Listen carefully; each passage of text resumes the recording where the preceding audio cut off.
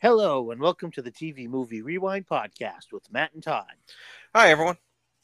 Uh, this week we are doing the 1986 fantasy adventure film Highlander, brought to us by Russell McKay as the director, who just before this movie did the excellent, if underrated, Razorback, which is about a giant killer boar running the outback of Australia.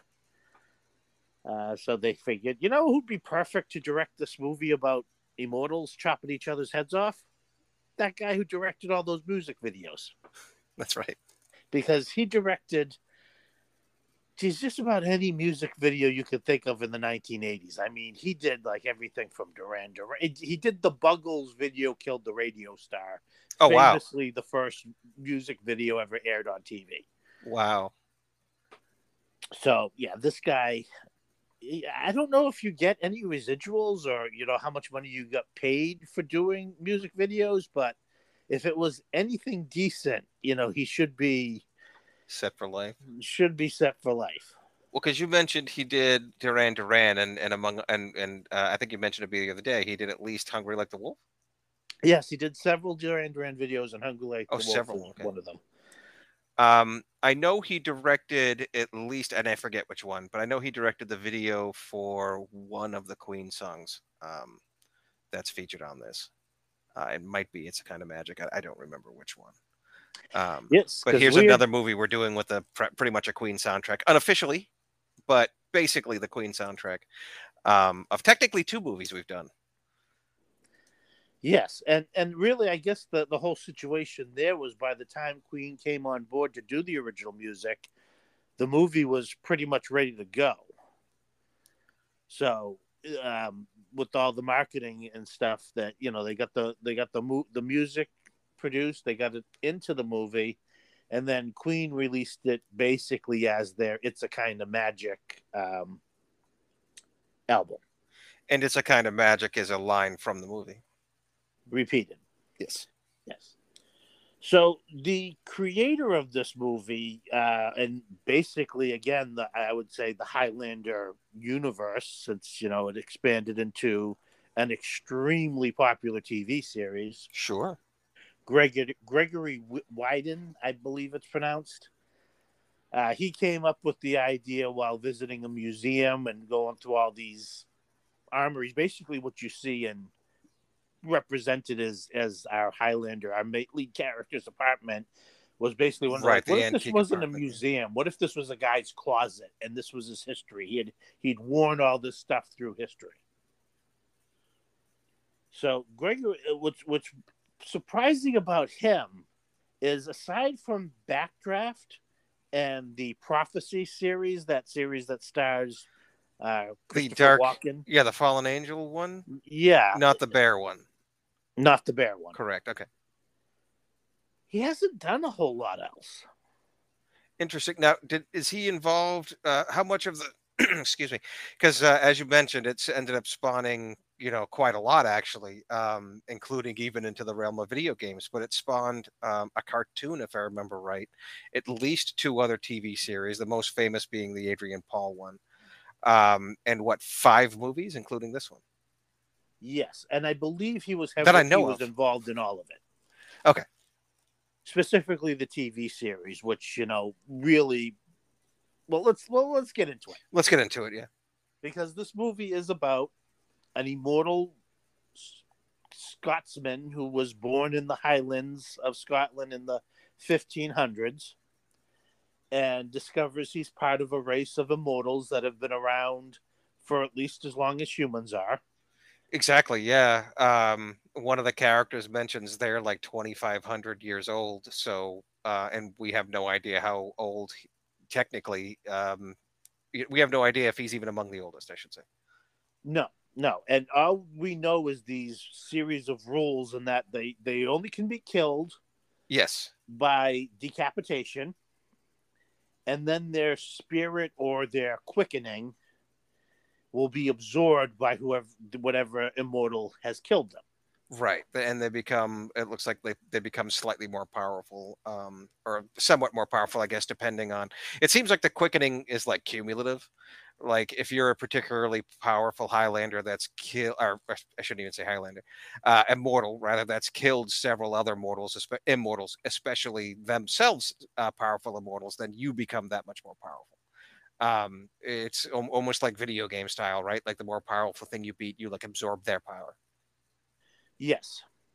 And there's like I said, there's certain rules, but we don't know who made up these rules or Right, because some of them how they were passed down from whoever made them up. and it's also unclear as to what the penalties to those rules are. Like one of the rules that's established that's kind of fun is that you can't, no combat on holy ground. Okay, now for one thing, what's holy ground, and I imagine that would include anything from like say a mosque to any sort of temple or church even, but that's unclear in this movie. It's a church that they use for the frame of reference. And it's unclear, like, because it's mentioned that that's tradition, which makes me wonder if it's just one of those things like y'all do just because it's tradition, or like, yeah, is there some sort of like penalty involved? Like what happens if you just go ahead and say, screw it, I'm going to break the rules? Yeah, well, because according to Ramirez, played by Sean Connery, who's the guy who exposits all this information Right to our hero, even the worst among them won't break that rule. Right. And it's which true. makes you think there must be a penalty. Exactly. Like there's something severe, or at least something that even, scares them into being at least that much of a, that dutiful, I guess. Perhaps they don't get the quickening if they do it. Maybe, yeah. Like I said, it's unclear if it's just one of those things that they've all just decided, and for whatever reason, for the better sense of duty that even the lowest among them have, that they've held up on, yeah, or there's some sort of penalty. But I always thought that was an interesting twist. But anyways, because they're not vampires, they're not afraid of holy ground. They just don't fight there. No, but apparently, kind of like vampires, however your first violent death is where you stop aging. I was going to say that was my understanding, but I don't know if do they ever say that? I imagine they exposit that somewhere along the line in one of the many spin-offs, but they don't mention it in this. Not in this, but it is established in the television series. Gotcha. Yeah. That was my guess anyway. So, and the other thing is that they will be continue to battle down, whittling each other down. Although, again, it's hard to tell, like, when did they stop coming into being. But there will be a time of the gathering where the last immortals will fight down to the last one, and the last surviving immortal gets the prize. Now, why they can't just buy another box of Cracker Jack is beyond me. Right. But they're really after this prize. And cereal's really not that expensive. They don't even really know what that is. Clearly, it's not immortality. Right. Like, what could the prize be if you've already got all this? I mean, the expectation would be ultimate power, right? If you've gained enough quickenings along this way, you kind of know what the deal is by now. So I guess you have to assume it's like the super mega limit break quickening, whatever, unlimited power, whatever that might be. So anyways, the story follows Connor McLeod, played by Christopher Lambert, a French actor who was really only learning English at the time he took this role. I didn't know that, because he does a solid job, really, considering. He does an excellent job, and anything like he didn't like. I guess he was a fast learner. I wouldn't have guessed that. They had a tutor for him, and he was learning really quickly because he'd been around English speakers. I mean, prior to this, he had done the movie Greystoke: The Legend of Tarzan, where he doesn't have a lot of lines. Well, because he plays Tarzan, I assume. But he was a fast learner, and anything he didn't really, he would at least know how to say it phonetically. Which is why some of his line readings come off a little different than others. Gotcha. Because he's probably just saying, all right, how do I pronounce it? I might not know what I'm saying, but just tell me how I'll pronounce it. I'll get that out there and we'll get the take. So he is first killed in late 16th century Scotland. He's chastised once he, because he's supposed to die and then he comes back to life. So his family and clan makes him an outcast. They actually want to burn him as a devil worshiper, but because they assume he made a pact with the devil for immortality or whatever. One of his cousins helps him out and just says, "We're going to banish him. Just get the hell out of town and don't come back." Because poor Connor's like, what? Aren't you glad I'm alive? Would you rather I be dead? But like, they're all terrified of him, assuming he made a pact with the devil. So, and while this is an adventure movie with a lot of, one of the coolest villains ever, the Kurgan, played For by the sure. great Clancy Brown. For sure. Who I'm just giving him the Whit Bissell Award, because he's just amazing. So, and I'm sure at some point in 1988 or so, whenever I first saw this, I'm definitely sure I confused him with the vibe that you get from Brian Thompson in Cobra. Possibly. I'm sure I did. I'm sure I confused the two of them, because he reminds me of the Night Slasher, or vice versa, I guess, in their own creepy way. We get Sean Connery as Egyptian Spaniard, basically, right? Which is the Obi-Wan to Connor's Luke Skywalker. Right. Now, it's often mocked, right? Because, of course, it's Sean Connery, and he just sounds like Sean Connery. He's not trying to put on like a Spanish accent or anything. Now, he mentions he's 2,500 years old at least, right? 2,544 years or something like that. He says he was born. I imagine over that time he has been multiple people, so as not to be too obvious. And I wonder how many nationalities he's been at some point. Well, and it almost seems, again, it's not mentioned in the movie, but you get the idea that his entire purpose as an immortal is to be a mentor and teacher to other immortals, to try to make sure that the prize goes to a worthy person. Someone who's not going to corrupt it, yeah. Like, it seems, he even seems himself to be aware that I'm not going to be the person who ends up winning this prize. I'm not going to make it to the title. Let me make sure somebody worthy does. Right. Because when he meets Connor, Obi-Wan is a very good way of putting it. For whatever reason, I didn't think of that, but you're totally right. Yeah. After Connor has been banished, Ramirez finds him and instructs him and the audience. And the movie kind of jumps back and forth from present day, which was then 1986, to the past and other times in Connor McLeod's past, because it really is Connor's story, and almost like how immortality is a curse, right? Because one, he's going to outlive everybody he loves, yep, including his very devoted and soulmate Heather, who he meets after he'd been exiled from his clan. He meets Heather, and they have a life together. And Heather's played by Betty Edney, or Beatty Edney. I'm not 100% sure how to pronounce that name. She's my Whit Bissell Award winner. Right on. Because she has to really carry the most emotional part of this movie as she grows old, and then in her final scene where we see she's now an old woman and Connor is exactly the same age. Right. And this heartbreak of both the two of them was where she could live forever and spend eternity with him. And he, of course, feels the same way.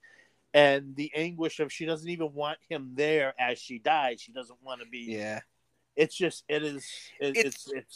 crushing. It's an unexpectedly truly heartfelt scene in a movie about sword fighting immortals. You don't really expect it, but it really does bring home the what immortality means, because among other things, they can't have children either, and that was what they both desperately wanted. And here's the other thing too: is since there can be only one, mm-hmm. How can you ever really be truly friends with another immortal? Exactly.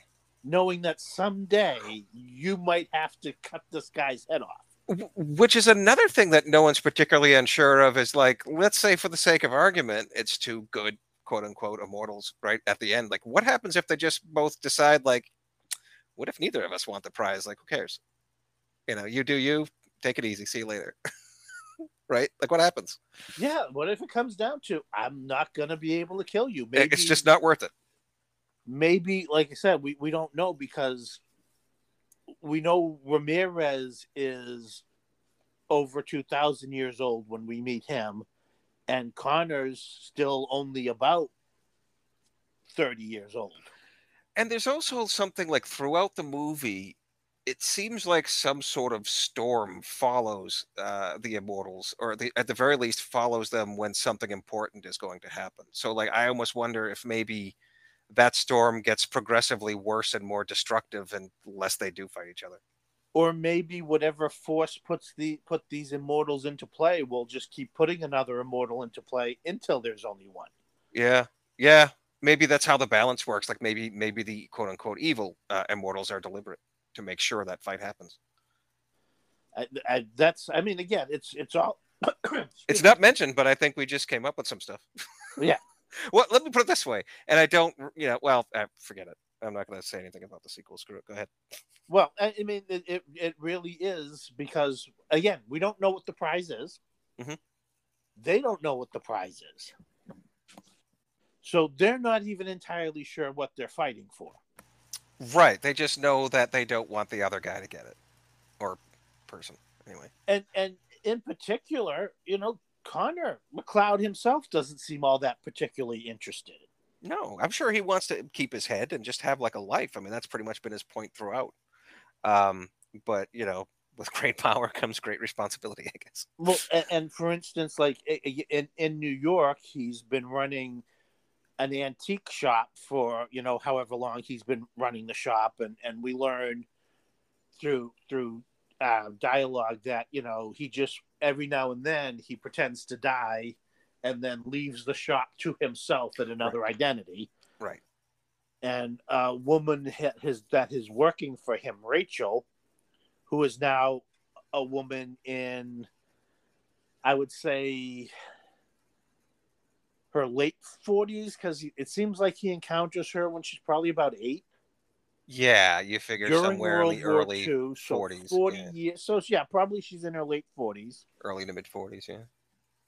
So she now appears older than him, but we find out again that he rescued her during World War II and was his adoptive daughter for several years. So now there's that weird dynamic where, like, in certain scenes, she's almost like the wise aunt, guiding him along in his love life in certain scenes where it's like, wait, you're kind of his daughter that he. Right. It's life as an immortal just doesn't, we all like that idea of possibly living forever, but it's sometimes movies like this that really point out, like, yeah, maybe immortality is its own curse. Right. So and whatever power that comes along with it, because there's always going to be someone hunting for it. Yes, because our big villain in this, as you mentioned, is Clancy Brown as the Kurgan, who's amazing in every scene. I mean, he's, you could almost, he's almost like I would say the equivalent is from the God, we love the guy, Mad Max, Commando, Vernon Wells. That type of he's got the Vernon Wells Mad Max look. Yeah. And it's one of those person who just delights in being evil. Right. He has no compunction about who he is, what he is, and what he does. Exactly. He's totally fine, because he's just brutal. He seems to grasp at the very heart of it. What is at stake? Ultimate power. He certainly doesn't mind beheading and killing whatever gets in his way to get it. Nothing else means anything to him. Like the whole society that the rest of us as normies live in, like it's nothing to him. We're just ants. He's all about just killing all the other lions, as it were, and getting what he gets, and that's it. And he plays it in every scene. Like, he feels it in every scene. He just doesn't care. He wants his one thing, and that's it. And he's enjoying it. And he's loving every second. Exactly. He's loving the fact that it off-puts everybody else. He doesn't care about anything. A lot of movies, especially like Bond movies, the villain will think they're almost like the righteous person, or yeah. nope. I'm not evil. I'm just doing what needs to be done. No, and this Exactly. like there's the scene where he carjacks an old woman Yes. as she's sitting there in the passenger seat. He just leans into her and is like, "Mom," and then drives off at like super speed with her in the car, just enjoying her terror as he drives recklessly through the streets of New York. Absolutely. He like another comparison is like Luther from the Warriors. Yes, yes. He's totally in it for the sake of being in it. The power, the glory. We should also point out one of the powers that the immortals have too is that they can sense other immortals, which Yes. is important because otherwise you would just be like, it's Tom Cruise. Why did you cut his head off? I don't know. He looked exactly like he did 40 years ago. I assumed he was immortal. Also backflipping, maybe. Backflipping to the nth degree, at least with some of them. Yeah. But again, you would think, you're immortal. You would learn every type of fighting style you possibly could. Oh, heck yeah. And I think I would probably cheat. Like, how come you always wear that metal neck brace everywhere you go? Oh, I just, severe whiplash. When I was a kid, I just wear this metal neck brace everywhere. I also got to. Well, maybe we should get into the movie. Well, I mean, we can't really. I don't want to do this plot because the way it cuts back and forth. You know what I mean? It's hard to just like. But I mean, we can. As the movie goes on, the other part of exposition is he's being investigated because at the beginning of the movie opens with him in a sword fight with another immortal, and we don't know what's going on. Well, it also opens with the Great Fabulous Freebirds. Well, yes, they're at a wrestling show, but when they go off to the parking garage, he's jumped by another immortal that he sensed was there. They have a sword fight, and again, if you're watching this movie for the first time, you don't understand the context of what's going on. Well, it's also you certainly don't understand it when he cuts the guy's head off and a lightning storm appears in the garage. The immortals, at least a few of them that are left, also seem to all know each other. Yeah, but again, that almost seems to be an instinctive thing. Gotcha. Because when the Kurgan first meets or is first looking for Connor McLeod in Scotland in the 1500s, he just knows he's there. He knows who he's after, and he wants to be the one to kill him. Gotcha. Speaking, given how I just realized how the prize kind of works, I guess it totally does make sense that it would work for, Inter-Immortal, I guess. I guess I didn't really think about that. Yeah, like possibly it isn't until you make your first kill as an immortal and get your quickening that you get a full understanding of what's going on. Right. Like maybe that additional power increases your ability to sense others around you. And probably more about them, yeah. Until Sean Connery as Ramirez shows up and explains everything to Connor, he still doesn't understand what's happened to him. Right. As far as he knows, he just survived a wound he shouldn't have survived. He made a miraculous recovery, yeah. Was accused of witchcraft and exiled from the only world he ever knew. Right. And then, was sent off. And I guess, I would suppose through the years, especially they obviously all seem to be world travelers, almost as a necessity, because really anywhere you would live, especially during the 15, 16, and probably even 1700s, if you showed signs of if you stuck around in the same place too long, people would say, hey, something's up here. Right. Burn this guy as a witch. Right. They're going to eventually notice something. Yeah. So anyways, we meet a forensic police analyst she's female. So of course she will become the love interest for reasons.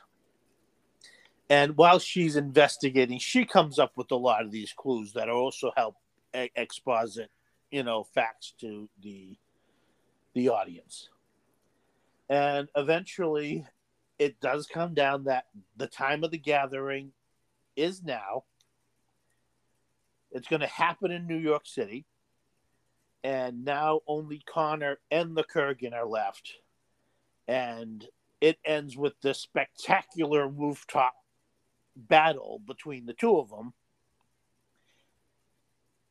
Connor, of course, defeats the Kurgan, gains the prize, and what the prize actually seems to be is ultimate knowledge and the opportunity to live out your life as a mortal.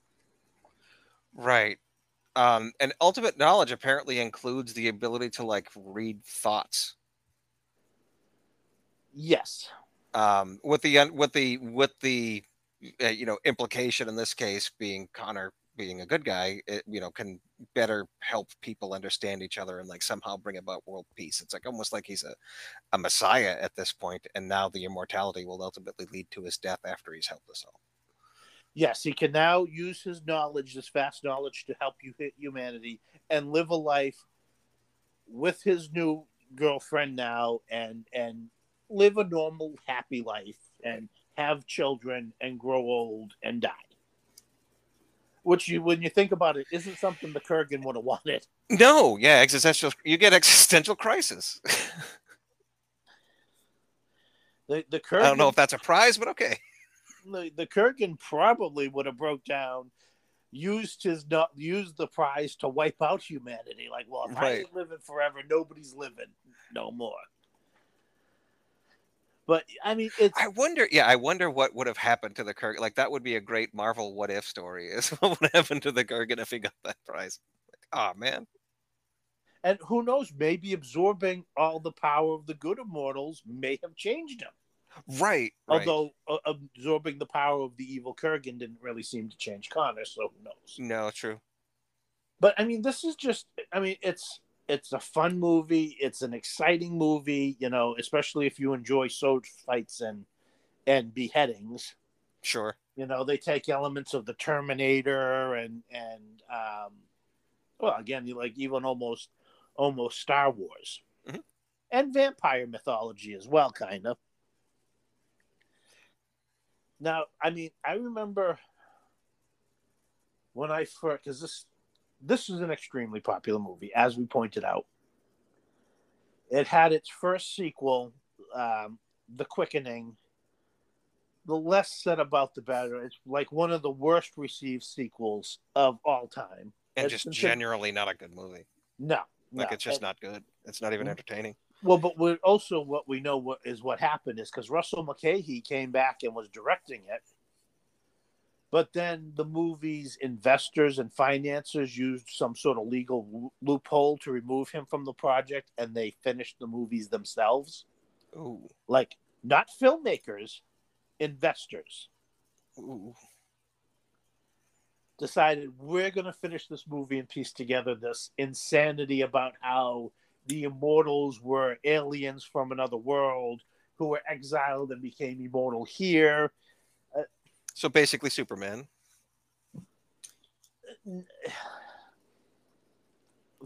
Forget it. Forget the whole darn thing.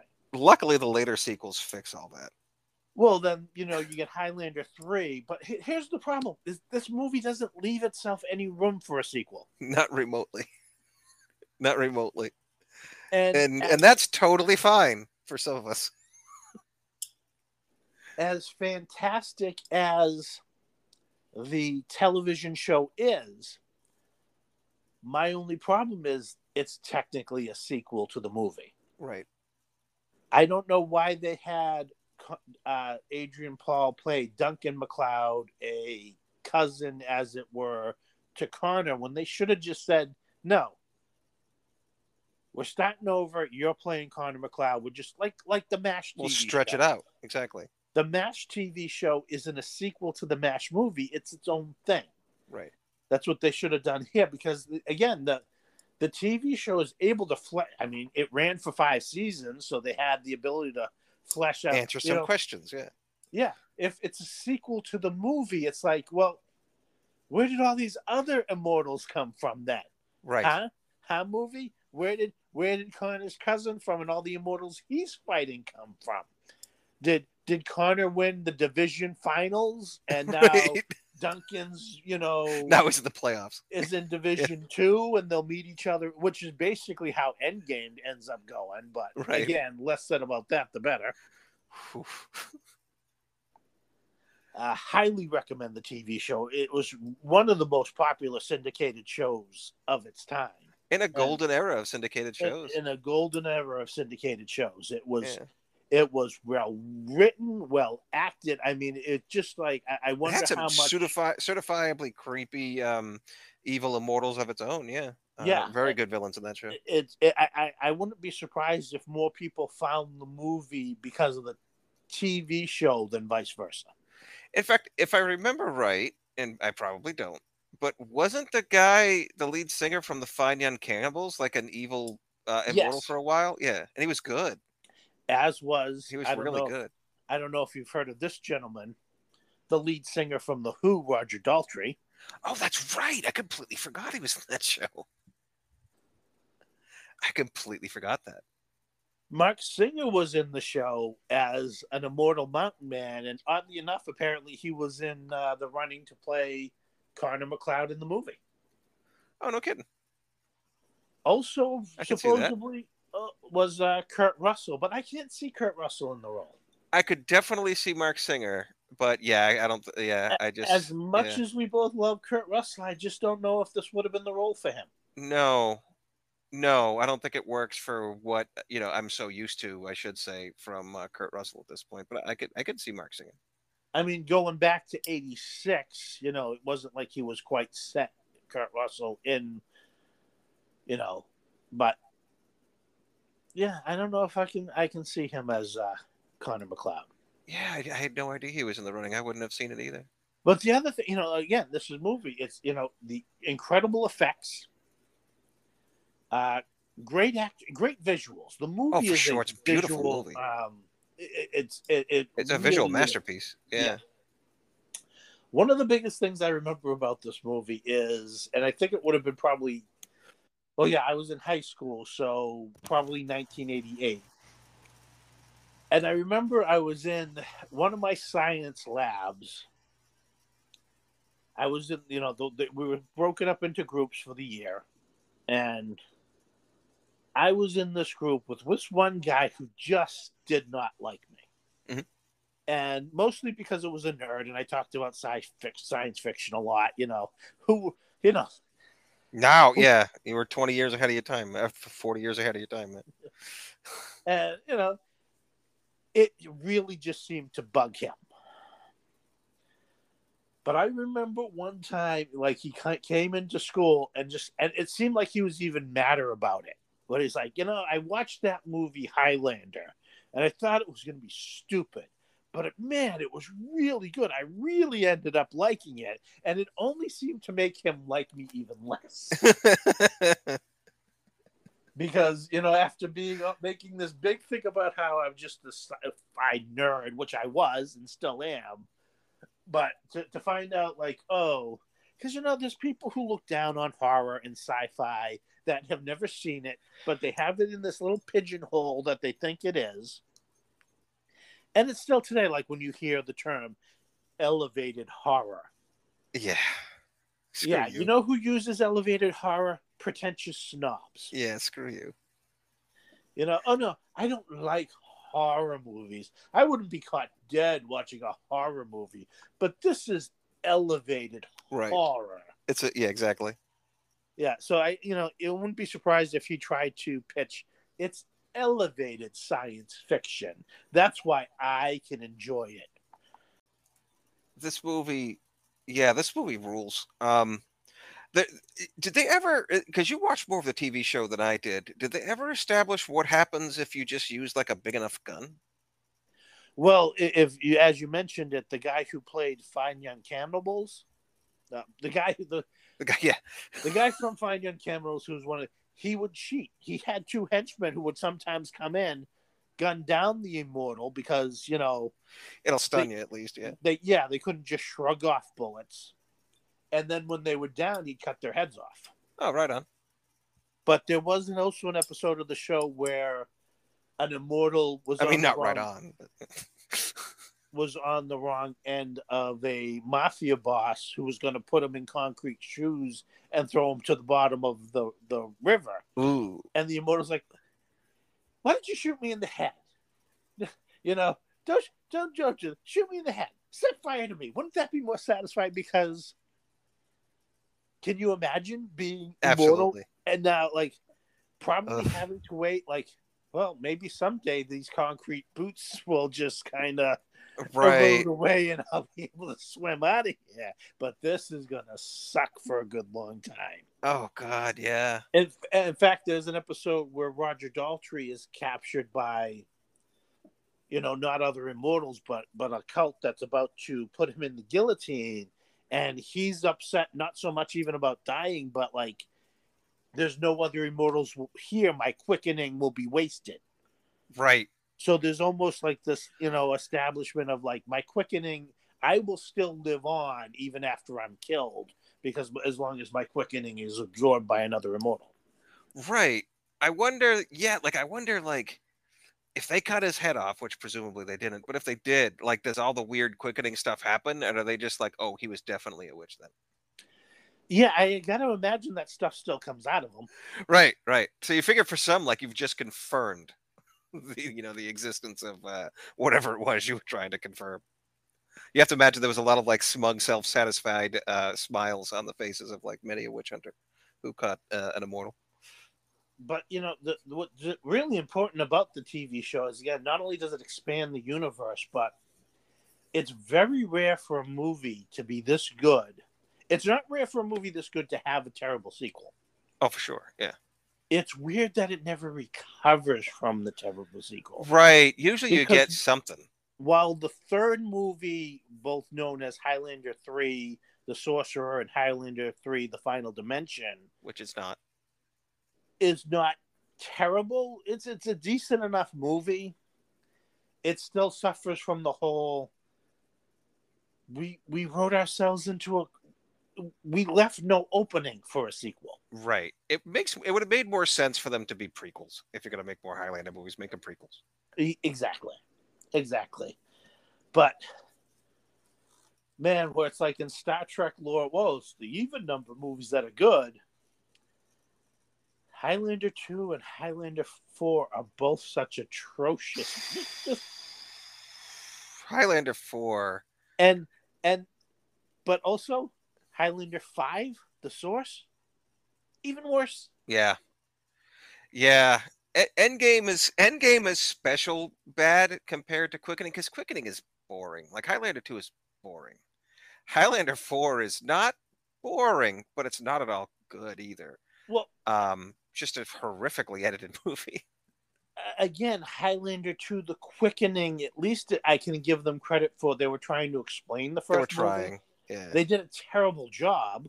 Right. But again, it was taken over by non-filmmakers and people who just wanted to make money or make sure their money came back to them. Right.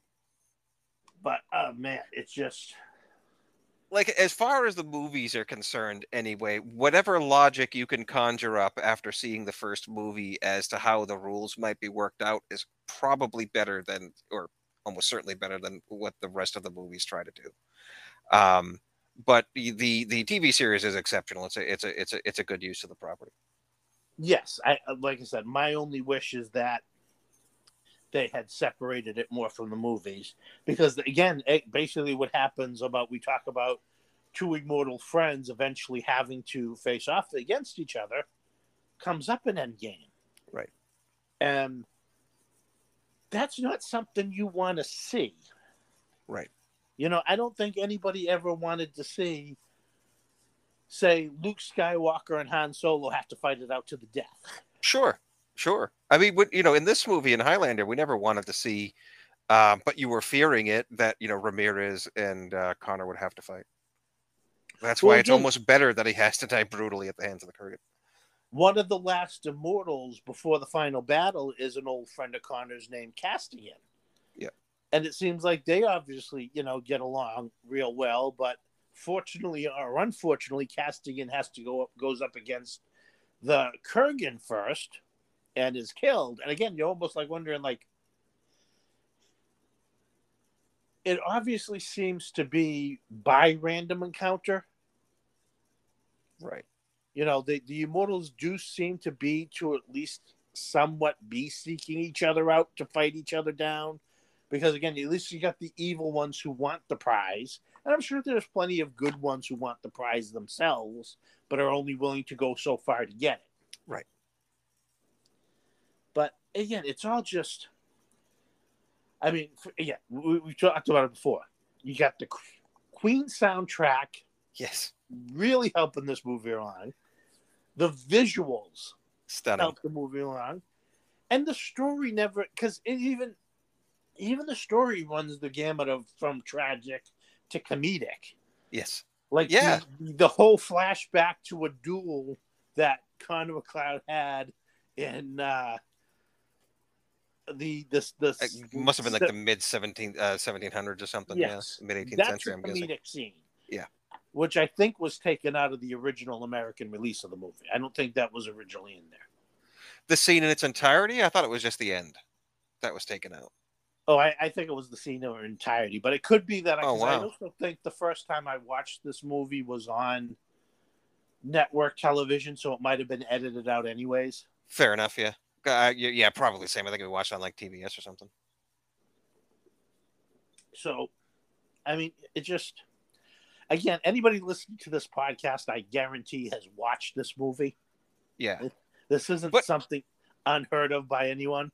It's not. I mean, I would say, oft quoted as a pop culture phenomenon, certainly throughout the 2000s, where the age of this movie wasn't that far away. I mean, now it's encroaching upon 40, and depending on the time that you read this, it might be yet older. And to some, if you don't know much about the movie, if you haven't looked it up, if you're just glancing across it and you just see like a 40, maybe even 50-year-old movie, and just like, I don't know. Maybe you heard this and maybe we help you seek it out, because there are going to be some who've just never seen this movie before, probably haven't even heard of it, because while it was hugely talked about, is it now? Well, that, and Christopher Lambert, who had a decent career, you don't really see or hear from him much anymore either. Right. But this movie is currently available on Peacock, as is the TV series, and I highly encourage people to watch both if they haven't, or the TV series if they missed out on that, because now I'm thinking like, yeah, the TV series is over 30 years, well, not quite 30, over 20 years old at this point. Yeah, because exactly. That was, I believe, the TV series ran from like 92 to 97. That sounds about right. Like I said, the golden age, like the Xena and Hercules years, and so the TV show is 25 years old at this point. Yeah, wow. Boy, we're getting old, and neither one of us is immortal. No, not that I know of. So, anything else you had to say about Highlander? No, I mean, it's got a little bit of everything that I could want, really, and pulls them all off very well. Whether it be the visuals, the soundtrack, just the whole plot, and the world building of the Highlanders, and all, like the sword clashing. I mean, what else could I want? Even a little bit of wrestling. As we put, yes, I guess originally they wanted to have it open up at a hockey game. Well, there you go. I mean, either would have worked for me. Well, I guess the NHL says like no, because the filmmakers told like, we're going to focus on, like, we want fights, we want to focus on the fighting. Oh. And so the NHL is like, no, we don't want to promote the violence of hockey. So, which is like an 85 that tracks. They should have asked just about like 5 or 6 years earlier. Because then they would have been like, hell yeah. Film during the filming of Slapshot. Right. You guys are filming Slapshot. We're filming our movie. We'll share some production budget. Exactly. Yeah. But yeah. It opens with the wrestling match now. So what are your recommendations then? So recommendations, it's hard to recommend without just going like, well, here's another movie that's got like swords in it. But I mean, uh, the vibe I get with this movie is similar to the 13th, the vibe I get when I watch the 13th Warrior. So that's probably my primary, immediate pick. Next to that, and movies like, the Beastmaster. But I think 13th Warrior. This movie's up, considerably more supernatural than the 13th Warrior is, but it's got that like sort of juxtaposition between the edge of those two worlds, of the supernatural, or like mildly supernatural. Because of this, it's not like there's like thousands of immortals around, and they have like they're wielding like unlimited powers that they're just pulling out of nowhere constantly, like Jedi's or something like that. So that sort of restraint and kind of bringing it back to the basics of just like the mano y mano duel,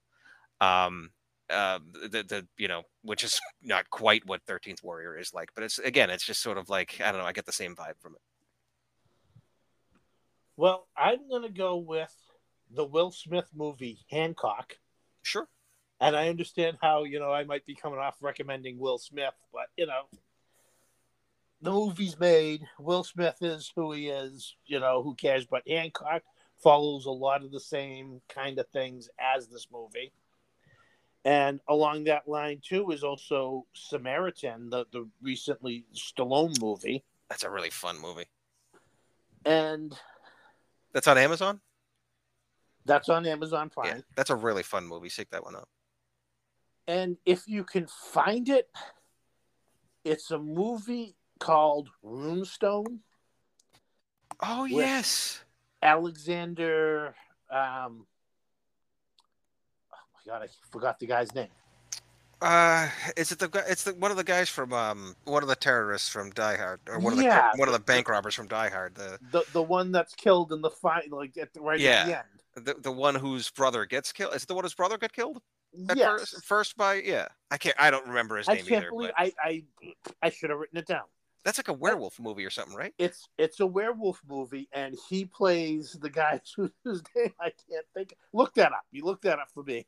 Well, I described the movie because we got to give his name. It's probably the only way people will be able to find the movie. I have not thought about that movie in forever. Wow, that's a name pulled out of nowhere.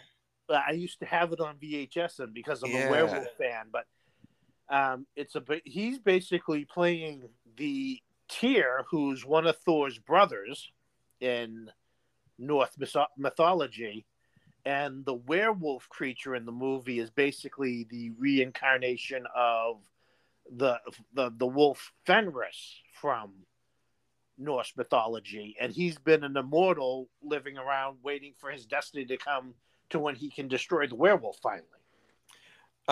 The name we're looking for is Alexander Godunov.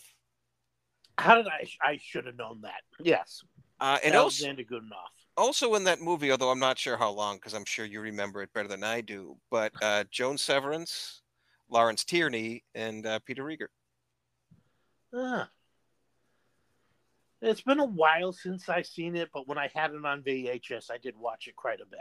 Yeah, no, I think I can remember bits and pieces of it in my head because you watched that a lot. Any info on when that movie, if that movie's available to watch anywhere? Let me look. But yes, so Runestone, for me, Runestone, Hancock, and what did I say? Samaritan. Samaritan, yeah. It doesn't seem so. Or at least it's, I mean, let me put it this way. I guess if you search for it, you'll find it, but it's not, like I can't find it on like Amazon or YouTube or whatever. Well, if people happen to come across it, it is a recommendation. Yeah. Again, like you can find it, but it's I didn't see it on Netflix or Amazon Prime or anything like that. All right. So, anything else? Just a brief like side story, but we can do it after your Magnificent Seven. Oh, okay. So connect this movie to the Magnificent Seven. And to do that, how was I going to connect this movie to the Magnificent Seven? I mean, was Sean Connery in anything, or was I going to do it with Sean Connery? I mean, you could. Christopher Lambert's been in tons of stuff. I, not the genie. You know what? Tell your side story while I try to connect this Okay, Magnificent Seven. right on. Good This Lord. this has nothing to do. This has nothing to do with Highlander specifically, but slightly to do with your story from the science lab there in high school. Although in this case, like we're all friends. Like there's no hatred involved. But there's a buddy of mine who spent most of last year, I suppose, getting into and watching the entirety of Dark Shadows. And as you can imagine, because there's a lot of episodes, like there's a lot of Dark Shadows content, like he was really into it. So he would talk about it like anyone. When you're into something, you find reasons to talk about it or reference it or whatever. And he lives with two other people, so of course they've heard it over and over again, and it's like 1,200 plus episodes, so they're quite familiar whether they wanted to be or not with the show. But they didn't. It's not like they were watching it. It was just like, oh, he's into this thing like from forever ago. So the more he would talk to me about it, the more I was just like, all right, fine, what the hell, I'll check it out, because I was always kind of interested. And now that I'm watching it, and I'm like 160 odd episodes in, and I'm like, man, Jay, this is really good. And I would tell them, the people that he's living with, yeah, no, this is actually really good. I'm super into it. They're just like, oh God, not you too. Not you too. Because they refuse. It's like, maybe it is good, but I can't. I can't. Well, since I've totally forgotten how I was originally going to do this, I'm going to say Clancy Brown, who was the Kurgan in this movie, was in Extreme Prejudice with Michael Ironside. Yep. Michael Ironside was in Total Recall with Arnold Schwarzenegger. Okay. I think I know where you're going next. Arnold Schwarzenegger was in Expendables 3 with Mel Gibson.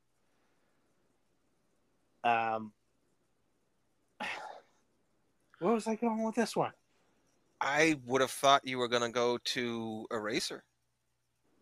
That's where I was going. Yeah, I just assumed you were going to go through Eraser with Arnold Schwarzenegger.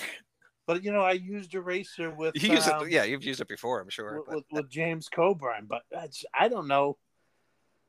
It's the heat. The heat has gotten to me today. It's that ridiculous New England heat, November heat. And although I laugh, but it is like 78 degrees and humid. It's extremely humid and extremely thick. No, I got to do this right. And 78 is hardly boring, hardly boiling. I know anyone who lives, certainly south of us, but yeah, 78 and humid is weird for New England in November. No, all right. So here we go. Okay, Christopher Lambert was in. What's the name of that chess movie?